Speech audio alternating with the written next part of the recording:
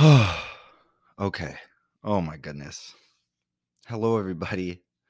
Uh, I just spent the last 10 minutes trying to figure out my stupid audio. Well, for the first 5 minutes, completely my fault. My mic just wasn't plugged in, so whatever. But then the second half, it wasn't recording, and I'm not good at this. I don't know what to do. It's just me here sitting in my room without a shirt on. But we finally got it figured out, and we're doing good. So, welcome back, everybody, to a completely unique and original true crime podcast. I'm Eli, and this is Murder in the Morning.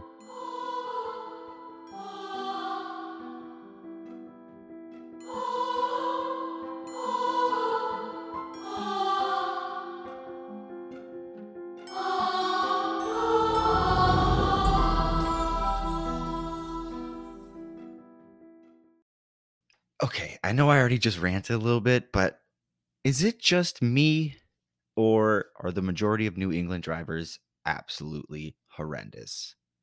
I can't tell if it's actually the drivers here or just clueless people wandering in from surrounding states.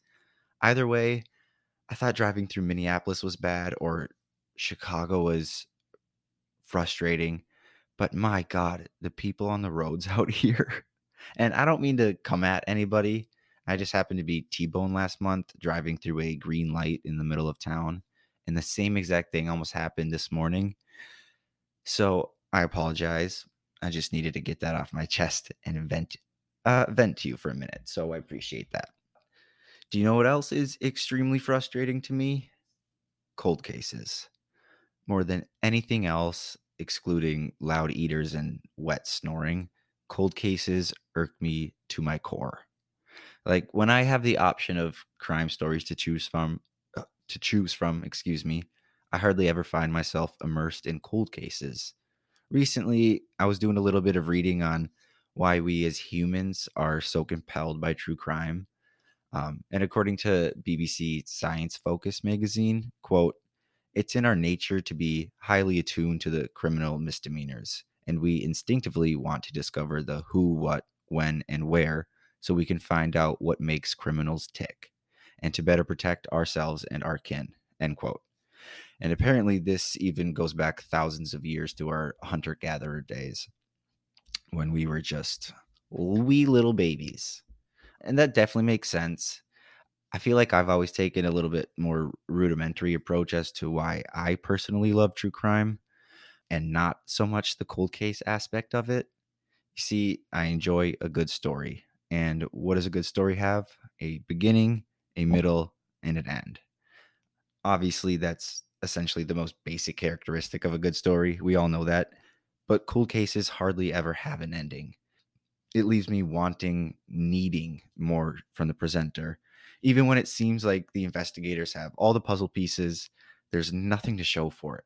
Or when the killer is clear to us as listeners or viewers, but the law restricts action due to lacking evidence or a body.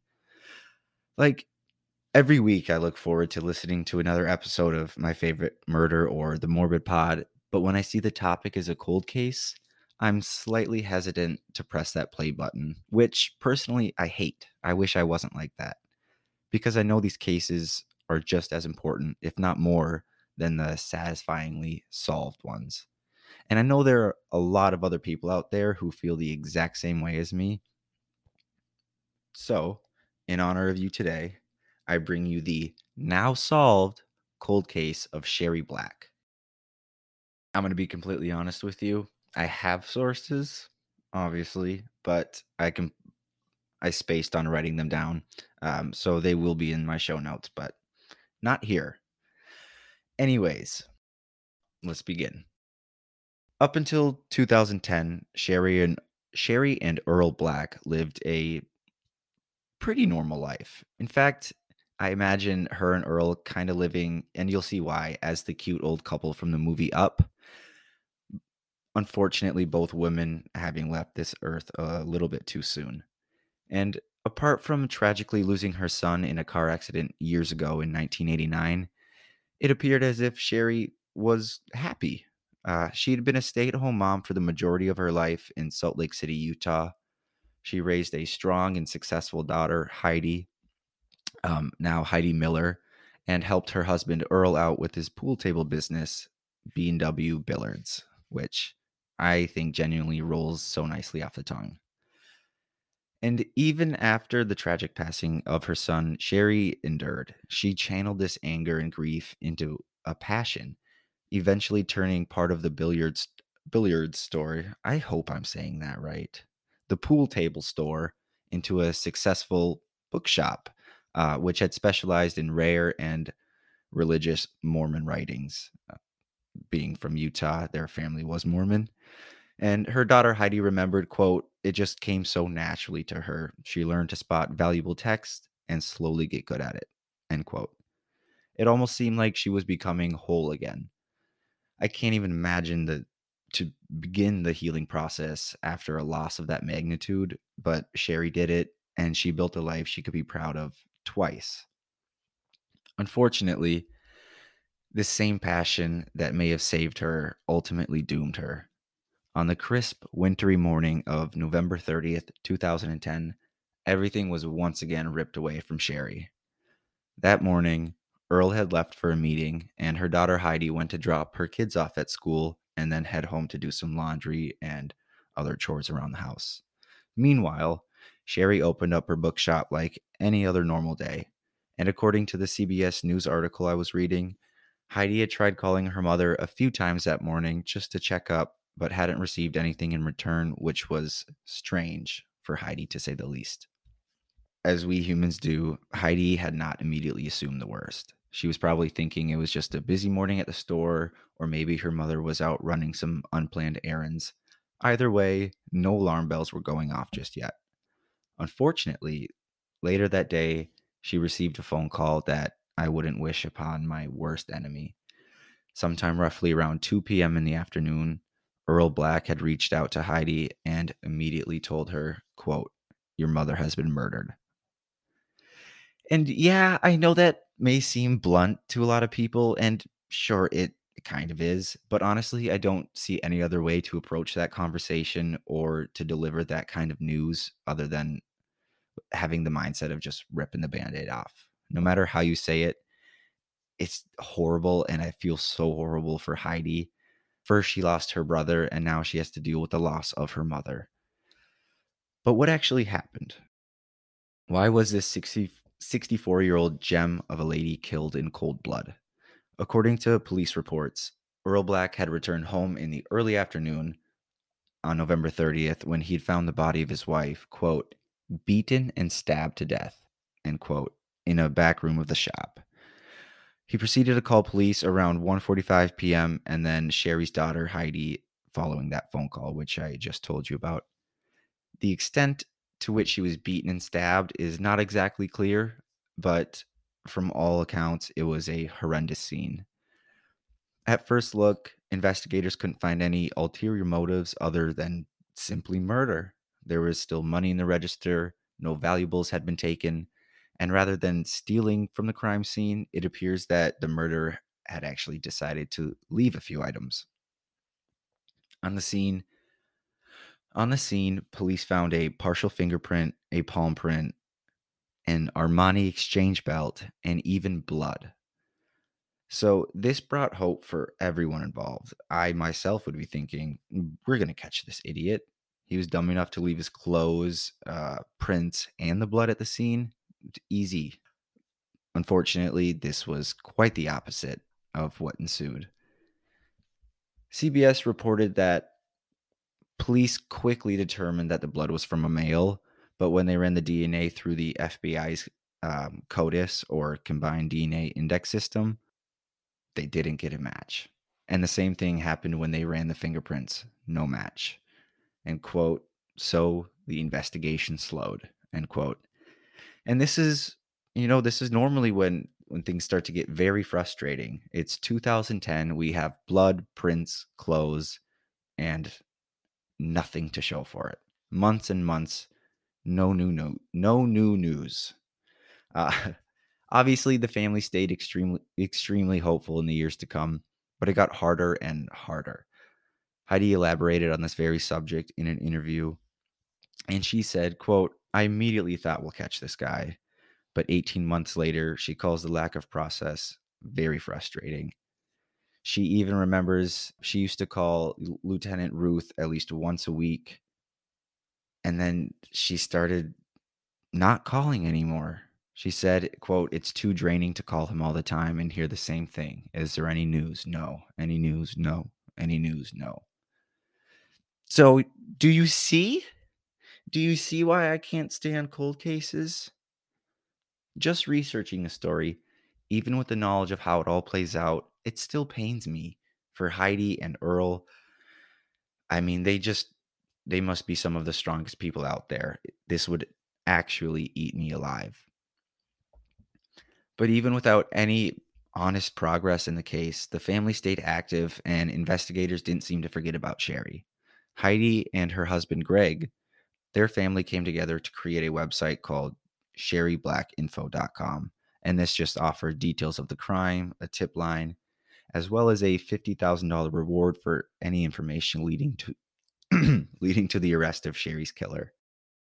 So at the time, Greg Miller, Heidi's husband, he was actually serving as CEO of the Utah Jazz, a professional basketball team. So his parents, Larry and Gail, they had actually been owners or previous owners for quite some years. So their family was pretty well off. And whether or not this played into the story much, it's nice to see that the family had the means to keep Sherry's death in the spotlight, and they continued to use their personal resources for the case in hopes of helping investigators come closer to the truth. Try as they might, try as they might, though. Try as they might, this case just started to freeze up. Years went by without any advances.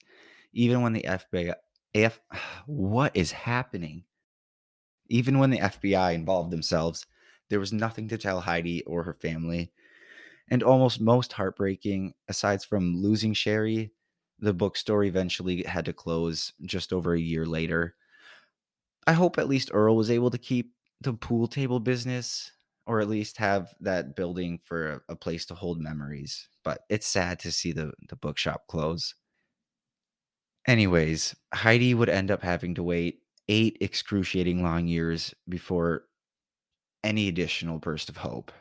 And so in 2018, two major things happened. Number one, phenotyping exploded in popularity due to its importance in catching the Golden State Killer, as many of you know. So phenotyping is essentially using a person's DNA to develop information about what they could possibly look like. Although this has been around since the late 80s, technically, the news cycle in 2018 really helped shove it to the forefront and shine a spotlight on phenotyping. And number two, Detective Ben Pender became heavily involved in Sherry's case. So Pender, he began, as he would any other investigation, even 8 years later, by interviewing family members and canvassing the surrounding neighborhood. But at the same time, he also happened to reach out to a phenotyping company, Parabon, which was familiar to me, at least a little bit, and I'm sure a few of you have heard of that. So they used the DNA found at the scene of the crime, developed a composite sketch of what the killer could possibly look like now and back then, and sent this around to different media outlets. And although police received many tips in response to this photo, none of them led to any actual arrests, unfortunately. Pender had no intention of slowing down. He knew he was headed in the right direction here. This DNA would be the key to the case. Parabon, around the same time, began to work with genealogists from all over the place to help solve crimes. And this was something Pender was already a little bit familiar with. In the Salt Lake Tribune, he was quoted as saying, quote, "Growing up, my mother was a genealogist." And he became very familiar with the study of ancestry, end quote. So soon, Parabon had paired Pender, I love these, Parabon paired Pender with his own personal genealogist. And these two together worked tirelessly for over 2.5 years in search of Sherry's killer and Pender's team. It wasn't just him alone. As to how they did this, I'm going to try to explain it first, and then I'll let the Detective Pender explain the rest. So, first off, I was curious about the legality of it. Since sites like 23andMe or Ancestry are private labs and private companies, investigators simply can't take the information they need from them. So basically, the genealogist was allowed to provide Pender with only the names of people that have had their DNA tested with the company, nothing else. No information about them other than they simply have done a test. Then Pender and his team would have to individually contact each one of these people, explain what they were working on, and essentially ask them a favor. They would approach them and say, "Hey, could you please upload your DNA, this information you received from private company X, and upload this to a public company such as GED Match." And it seems like for the most part, people were friendly and helpful. Not not too many people had something to hide. So that's kind of the overview of how they did that. But as to how this actually works, I'll let Pender explain that in a much more magnificent way. Quote, the best way I can describe it is you have this very large tree and several different branches on a particular tree. So we needed to figure out which branch of which tree was going to lead us to the person who may have had involvement in this case. So it's like, I don't know. I don't know. They spent a lot of time on it and worked very hard and contacted hundreds and hundreds of people.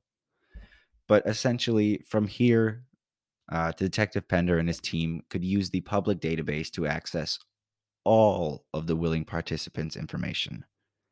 And finally, after nearly 10 years of investigation, Pender got a match. Adam Durborough. Durborough. Durborough. It's Durborow. Durborough. I'm going to go with that. Anyways, that October, almost exactly a decade later, police tracked down Adam at a Walmart where he was currently working.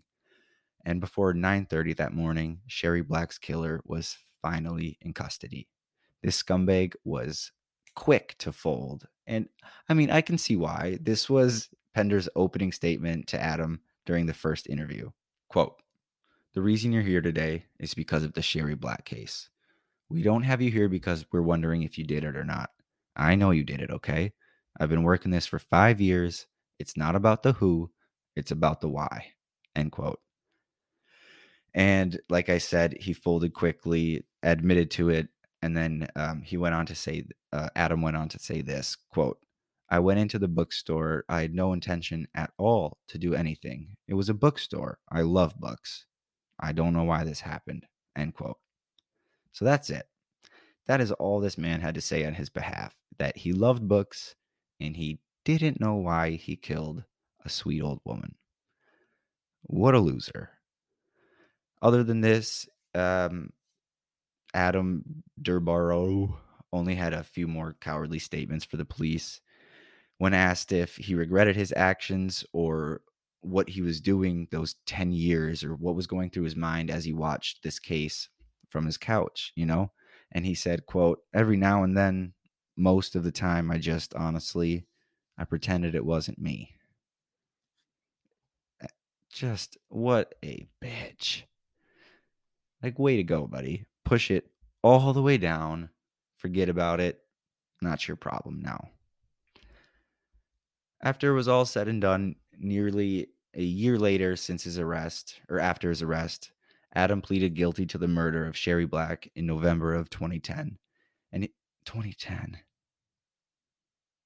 2020, excuse me. He was sentenced to life in prison without the possibility of parole, thankfully. However, we can't forget that this guy did spend 10 years as a free man after brutally taking the life of another. I just want to take a quick second here and share what I think is a keynote from Heidi Miller herself after a decade of living this nightmare.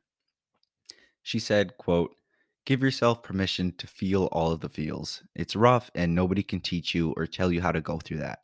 After a couple of years, I had to find joy again. I had to re engage in life by finding something good from the bad. That's helped me heal. End quote. And I just think that's important to keep in mind for anyone who's struggling with a loss of their own or any other heartbreak in their life at the moment. Heidi and her family have gone on since this to create the Sherry Black Foundation in honor of their lost family member.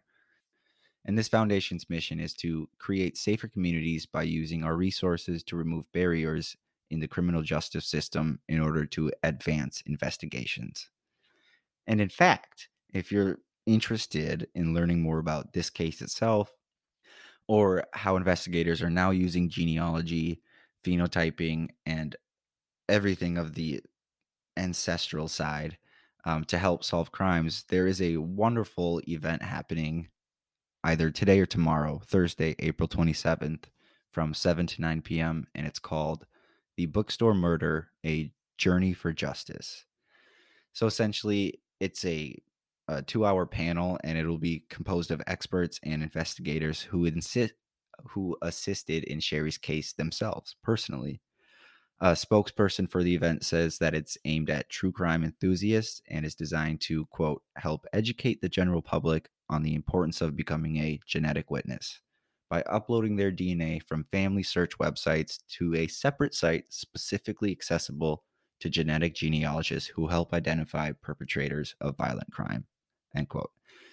I know that was a lot, but essentially, they just want to educate people that if you put your DNA out there, if you've done nothing wrong, you might, in fact, help somebody close a cold case of their own miles and miles away from your own home. But, anyways, you can get tickets to attend this. I fucking can't talk. You can get tickets for this event online at arttickets.utah.edu, and all the proceeds from the event tomorrow or today will go directly to the Sherry Black Foundation. So there you have it, folks. A cold case, not so personally thawed for your enjoyment. And I know I struggled through that story. For some reason, I could not talk today. So if you have any questions, if you were confused at any point, or if you have any words of hate, please send them my way. Bye.